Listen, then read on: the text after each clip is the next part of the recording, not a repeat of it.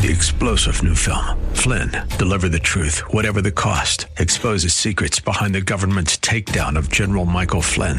Flynn knew what the intel world had been up to. He ordered the first audit of the use of contractors. This set off alarm bells. He told the truth. He was the most dangerous person for Donald Trump to hire. They had to get rid of Flynn.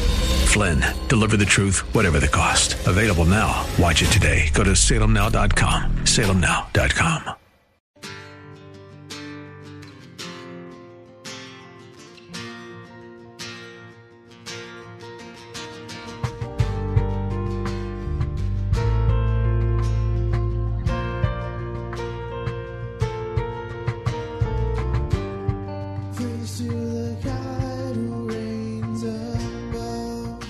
Hello, and welcome to In the Word, a ministry of Calvary Chapel of Orlando. We hope that God speaks to you today as we continue our study verse by verse, chapter by chapter through the Bible with Senior Pastor Will Ramirez. Today, as we continue with our study in the book of Judges, God must bring discipline on Israel for following after other gods. But then, He rescues them. We'll pick it up in Judges chapter 3, verse 8. Once again, that's Judges chapter 3, verse 8.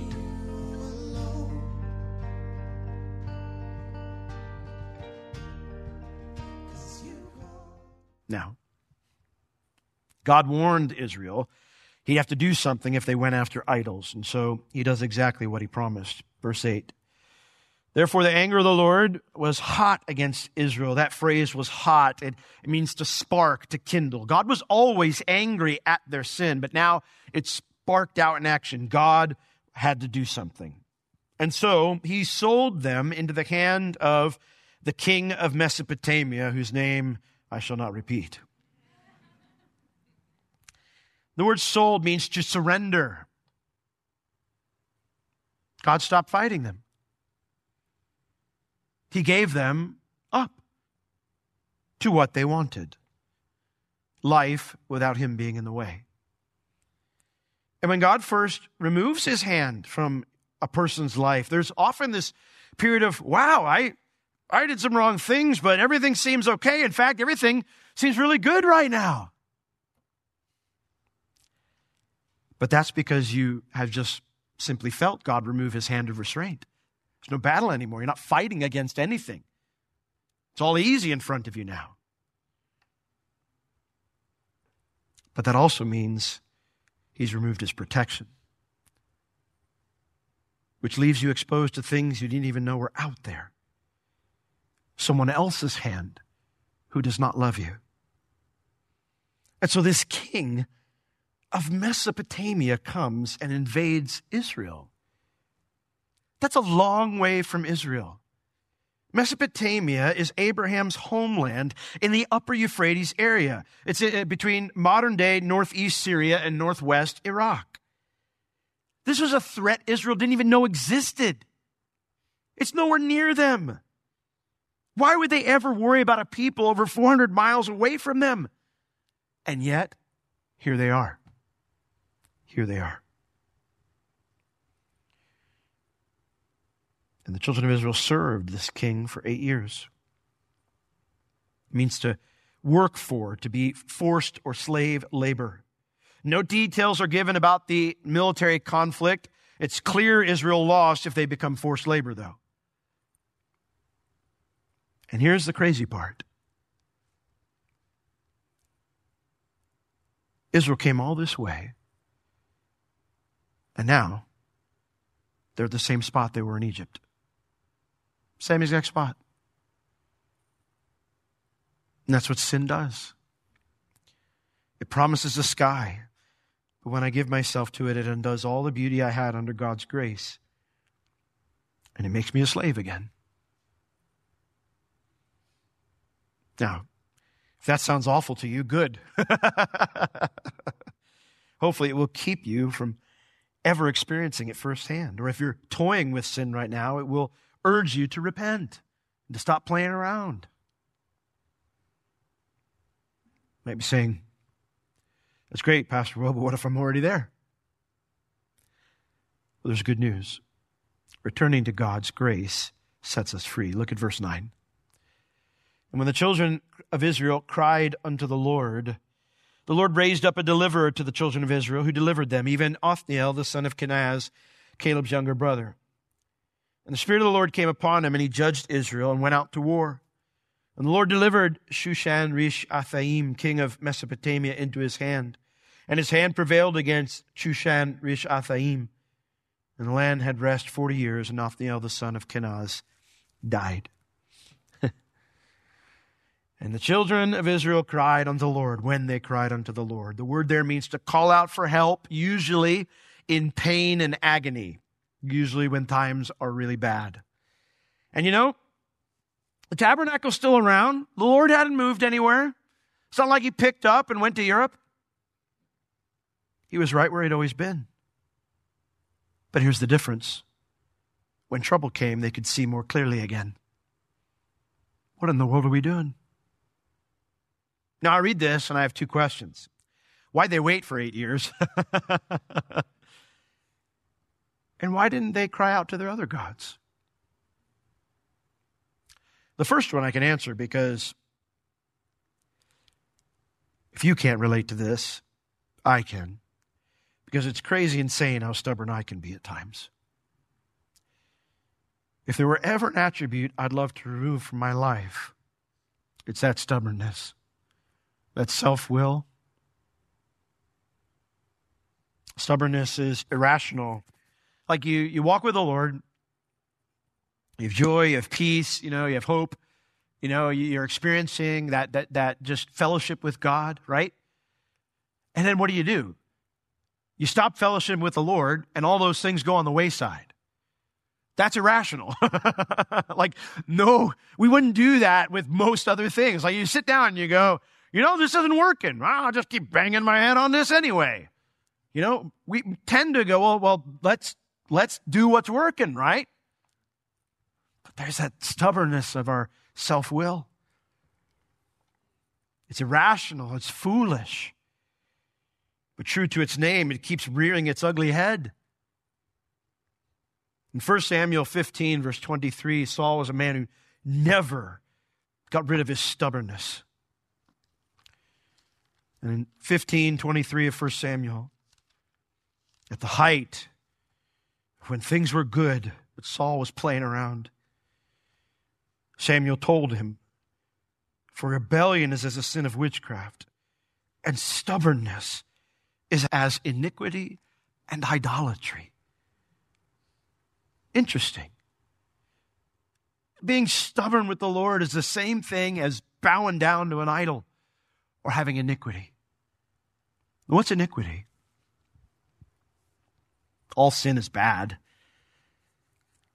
Iniquity, though, sin, biblically speaking, the word sin, hamartia in the New Testament, means to miss the mark. It means I didn't wake up today trying to have a lousy day. I didn't wake up today saying, I'm going to disobey the Lord. But you blew it. You were aiming for the mark and you just missed. Okay? That's bad. It's not okay. It's not okay to do that, but that's sin. Trespass. So when you see the sign that says, do not trespass, and you go, I don't care. We know what we're doing full well, and we do it anyway.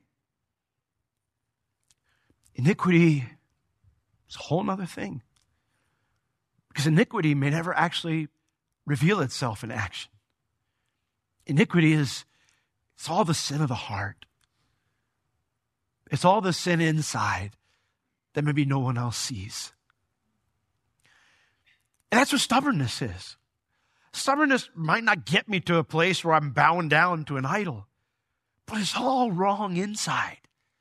It's all wrong on the inside. It's all the opposite of what God wants us to be. It's the most ugly of our sins because it's a motive and character problem rather than a bad habit that needs to be broken, that we want to fix. Stubbornness is the one thing that the Lord says, I can't do anything about that. Because you got to humble yourself. You got to trust me in my ways instead of you in your ways. God will continue to resist you. I mean, sure, God's powerful enough. He can just remove your free will. That's not what I'm saying. But God who wants this relationship with us and wants to work with us, if I'm just got stubbornness bound up in my heart, the Lord's like, I can't work with that. Like God can take someone who's got all the other problems and he can say, all right, as long as you humble yourself, we can work on this. I can change you. Oh, and there's that iniquity of the heart, something there that just doesn't want what God wants and refuses to bend the knee, refuses to humble itself. The only way he could change that is to violate our free will, and he won't do that. Now, stubbornness is like idolatry because when I'm doing everything I just described to you, I'm lifting myself up as God. Even though it's not working. Even though it's not working, I'm going to keep trying my way instead of your way, God. Isn't that sad? So why'd they wait for 8 years? Well, if they're anything like me, I get it. But why didn't they cry out to other gods? That's pretty obvious. Because those gods were powerless to help. Because those gods, funny, were just like them. Just like them. Revelation 4:8 tells us, and we sang it, that the angels, these seraphim, these amazing creatures that God made, they cry day and night, holy, holy, holy. I have to confess to you, the first time I ever heard that, I thought, that sounds like a boring life. Did they do anything else? My thoughts betrayed my lack of understanding of what it means that God is holy. It means set apart, distinct, unique, pure, not like anything else and not tainted by anything else.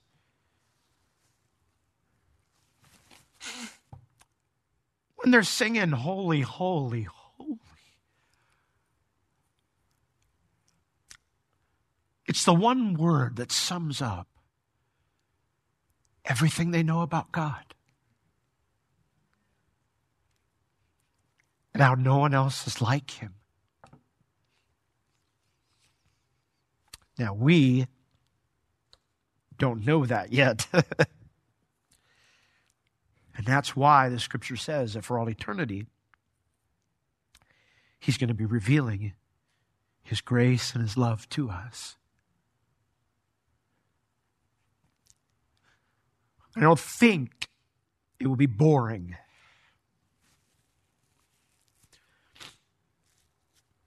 As each day unfolds and we get another glimpse or a deeper glimpse. There's no one like God. He's not like us. It's not like any other God out there. You know, if you're a parent and you have kids and you say things like, how many times do I have to tell you? Fill in the blank. There's an awareness that begins to come over you. Not maybe in the tone I just said it to my child, but in the loving words of my Heavenly Father.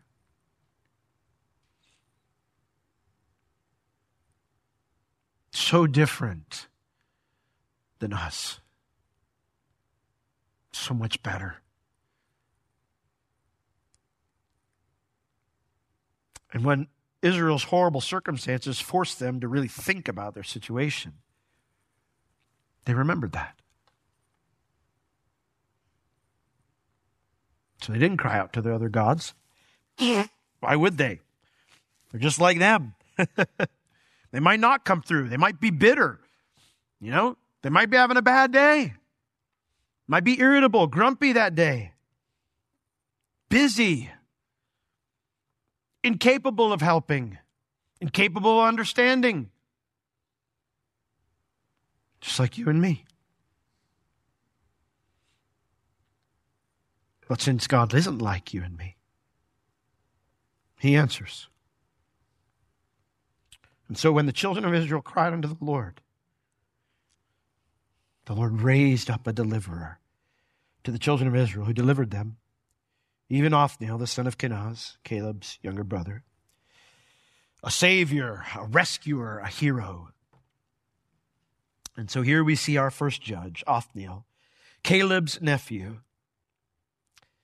We already met him in Judges chapter 1 and, of course, the book of Joshua as Caleb was getting his land. We know he's a godly man, so it's unlikely he's fallen into the idolatry that the rest of the nation did. He was likely one of those few faithful. And one of the things we have to realize when we look at the book of Judges is while the Philistines were the main attackers from within, almost every other enemy that hits Israel during this time is invading from without.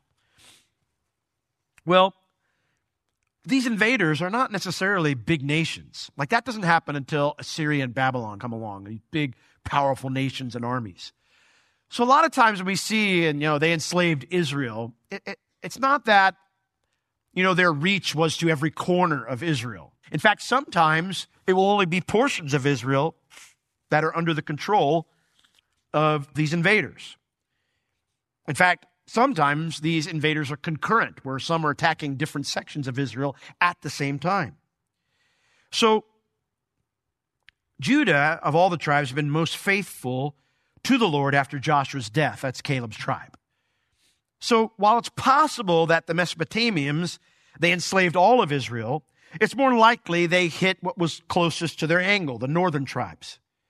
And so, that would mean Judah, under Othniel's leadership, could mount some kind of a counterattack at the time. And that's what it seems like happens in verse 10.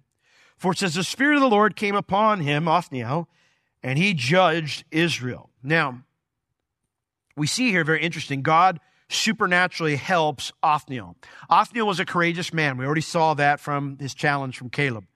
But here it says that God supernaturally empowered him to lead the nation.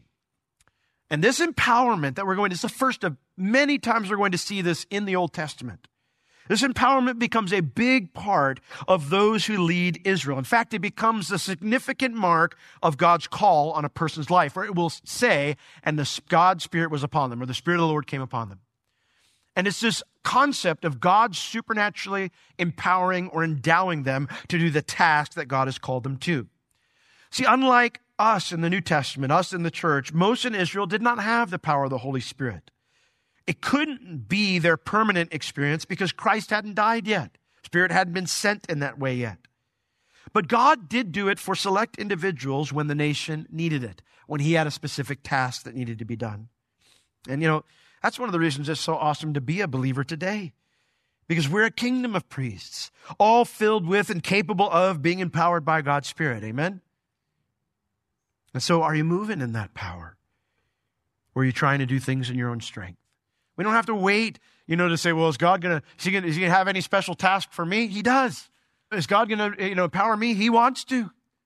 All you got to do is ask, not do it in your own strength.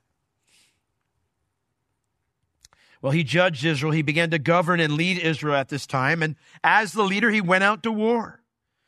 Now, Othniel had not been given this position by Joshua or anyone else. It was under God's anointing that he stepped into this role and he called the nation to follow. And guess what? They did. And so he went out to war, and Othniel delivered? The Lord delivered this king of Mesopotamia into his hand. And his hand, Othniel, prevailed against this king because the Lord did it. Just like it had always been, right? Israel didn't win a single victory under Moses or Joshua on their own. Not a single one.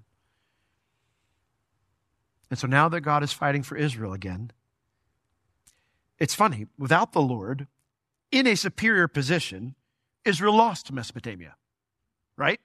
As free men, with all the access to weapons, whatever they needed at that time, they lost to Mesopotamia. But with the Lord, Israel wins even though they were slaves.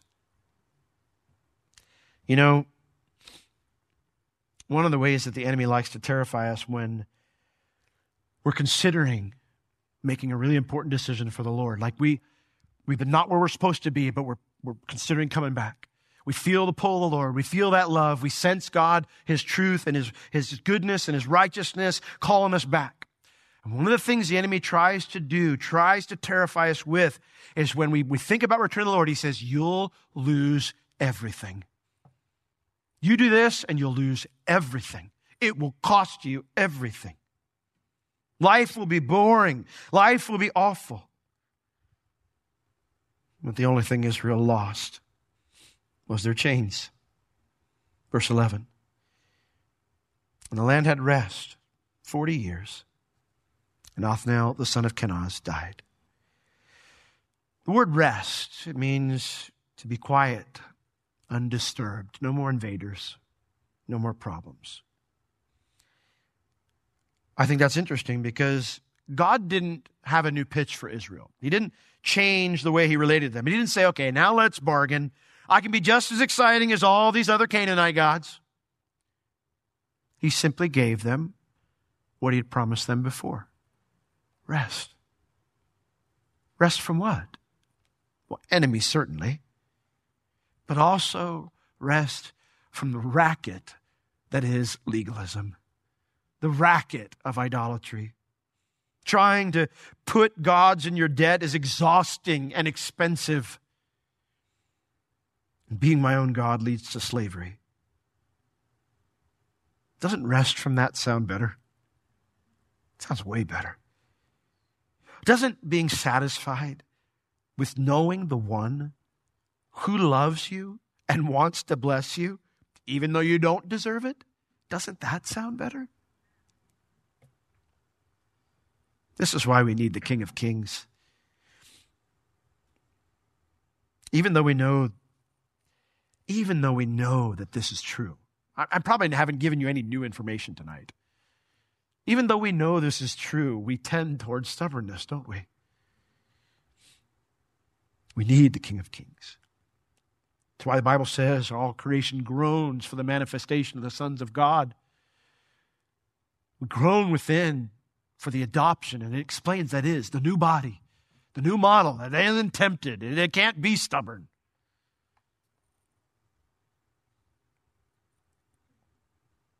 We tend towards stubbornness, and in the idolatry of stubbornness, we thrust ourselves up as king. God gives grace to the humble, but He resists the proud. So let's remember, there's only one God. It's not you, it's not me. Doing what's right in my own eyes never works, even if it seems to be at the present. We need to do what's right in His eyes, because there's no one like Him. He loves us infinitely, promises to never leave us or forsake us, despite our failures. And He says, I know everything. So if He loves us, never will bail on us, even though we fail, and He knows everything, the only logical conclusion is that His way is best. That we need to do what's right in His eyes. Amen? Lord, even though we're stubborn, we long for the day, or I should say, even though we can be stubborn, we long for the day when You come back on that horse. You have the name written on your thigh, King of Kings and Lord of Lords, the one who can fix this mess. While You tarry, Lord, You told us to occupy till You come. So we want to learn from Israel's mistakes. Lord, not to complicate a relationship with You, with others, not to make it about a give and take, a legal relationship, Lord. We want to leave behind the racket of legalism and just be satisfied with you. Being loved by you, loving you back, walking with you in the cool of the garden, just as you wanted from the beginning. Lord, all of that was made possible by the cross. So, Lord, remind us of that love regularly. Remind us that you know best. And fill us with your Spirit so we can live it out. We pray in Jesus' name. Amen. This has been In the Word with Pastor Will Ramirez, a ministry of Calvary Chapel of Orlando.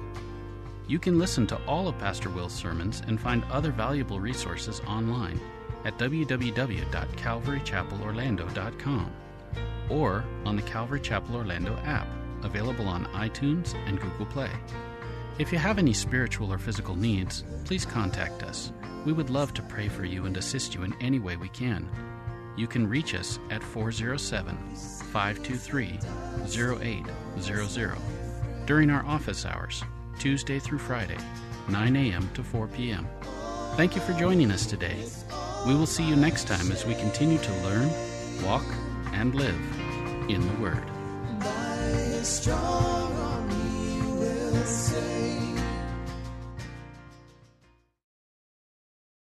Three-star General Michael J. Flynn, head of the Pentagon Intelligence Agency, knew all the government's dirty secrets. He was one of the most respected generals in the military. Flynn knew what the intel world had been up to. He understood its funding. He ordered the first audit of the use of contractors. This set off alarm bells.